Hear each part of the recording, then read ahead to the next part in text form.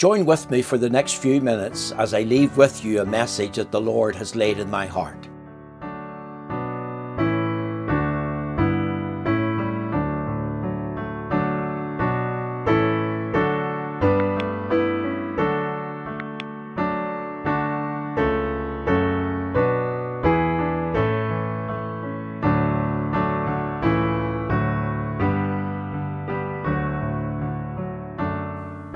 My thumbnail this afternoon is taken from 1 Corinthians chapter 1, verses 17 and 18. Let us hear the word of God together. For Christ sent me not to baptize, but to preach the gospel, not with wisdom of words, lest the cross of Christ should be made of none effect. For the preaching of the cross is to them that perish foolishness, but unto us which are saved, it is the power of God. I would like us for a few minutes to think of those words of the Apostle Paul, the preaching of the cross. Whenever preachers talk about the cross, what do they mean? What image forms in your mind? What picture is presented to you mentally as you hear the words, the cross, mentioned? I want you to think with me of the subject of the cross, because it's very important that you get a clear biblical mental picture presented to you. You see, many talk about the cross and they think of a sign. They think of wearing the cross as a piece of jewellery. They think of an object that has some sort of magical properties. Or they think of it simply as a bit of wood to be carried on one's shoulder, usually around the Easter time in the streets of Jerusalem or in the streets of Belfast. But I want to assure you, when the Apostle Paul mentioned about the preaching of the cross, he wasn't thinking of the wood of the cross.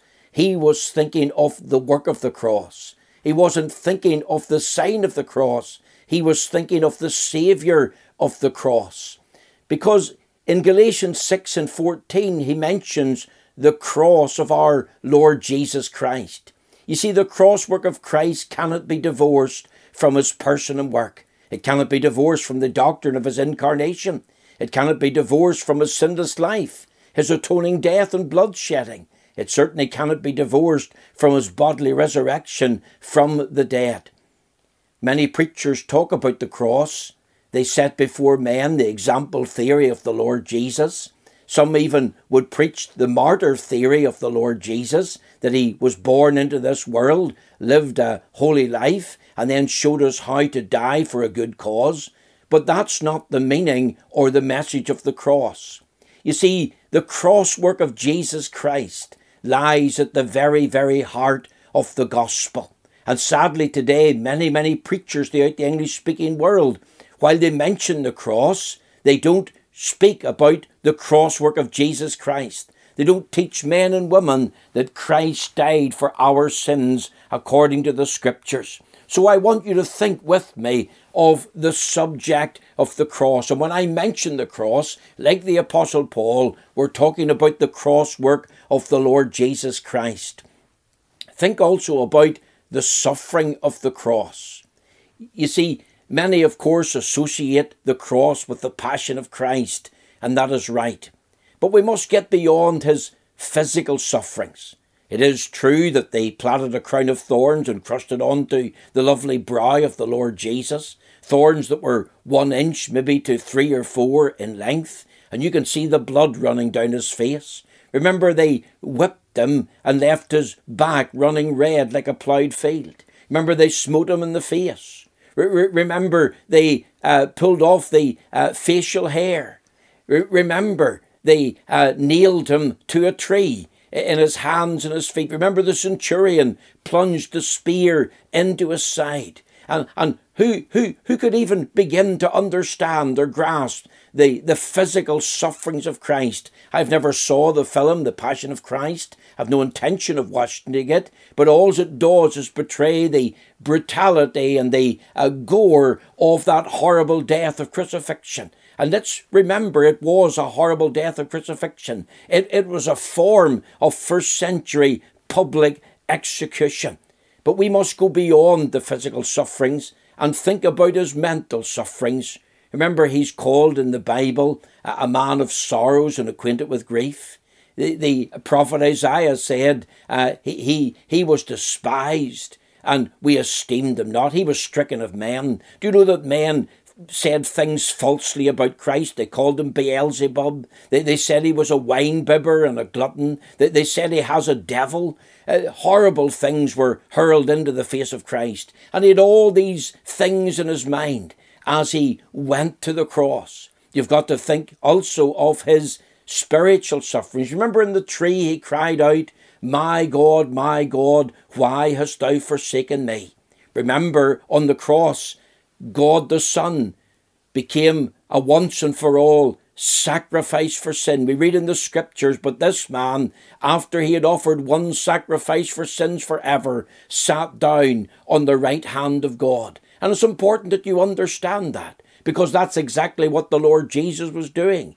He was called in the Bible the Lamb of God. The Lamb in the Bible is associated with sacrifice. And Christ is the Lamb of God come into the world to voluntarily and gladly sacrifice himself even unto death. And he became a sin bearer for his people. He became a substitute. He became a surety. He bore the wrath of God that was our due, that he might become our Saviour. And that's the significance of his sufferings. You see, we can't divorce his sufferings from his sacrifice. The Apostle Paul said, for he that is God hath made him that is Christ to be sin for us, who knew no sin, that we might be made the righteousness of God in him. You think of the imputation there. The guilt and punishment of our sins been transferred and meted out in Christ.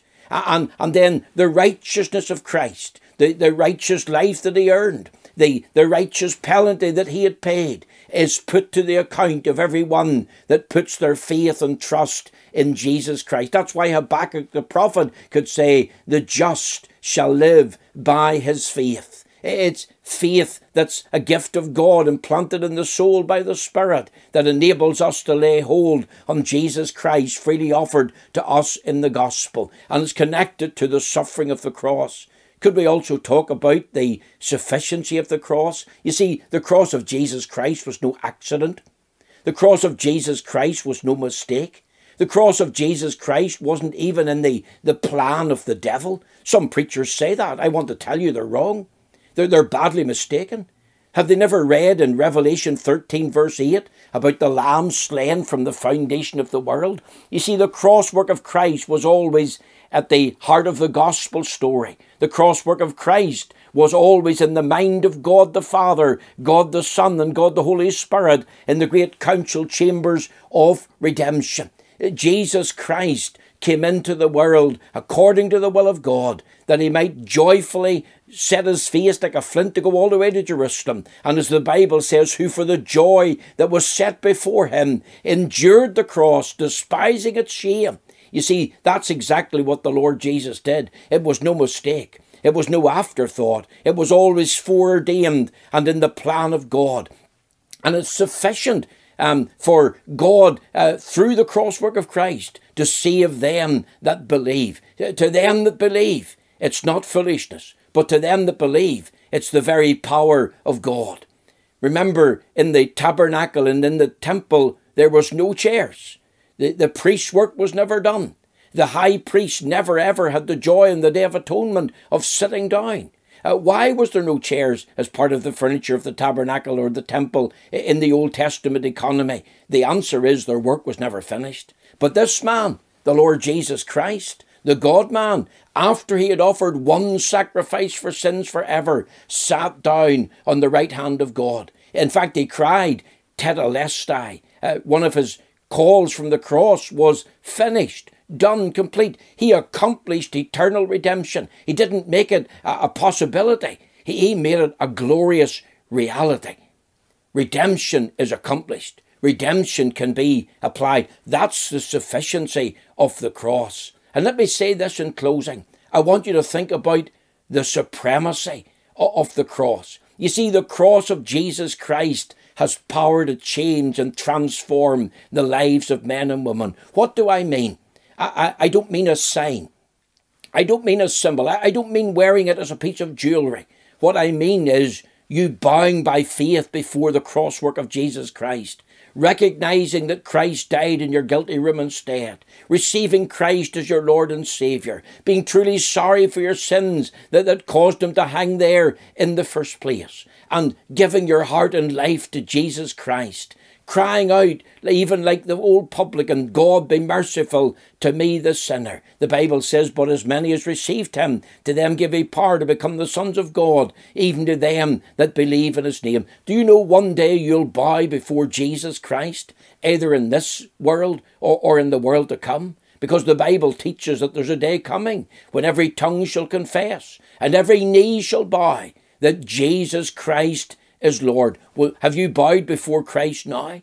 Christ is the only one that you must bow to and accept him as your Lord and Saviour. Say like Thomas, my Lord and my God, and be assured of a glorious relationship and assured of a glorious inheritance and a glorious future with Jesus Christ the Lord. To all that refuse to bow now, they will bow in the time to come, and they will discover something of the glorious reality of the crosswork of Christ. But for them it'll be too late, because then he will say to them, as the righteous judge upon the throne, because judgment is his, depart from me, ye workers of iniquity, into everlasting fire, prepared for the devil and his angels. So the next time you hear the word cross mentioned by a preacher, think about the preaching of the cross.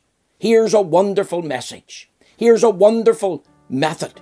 Here's a wonderful mandate that God has given every preacher. The preaching of the cross. What do we mean? It's a most important subject. It's the crosswork of Christ. It ties into his sufferings. It is sufficient to save you. And it is indeed supreme, because it's an absolute supremacy over the world over. God bless you, and thank you for listening.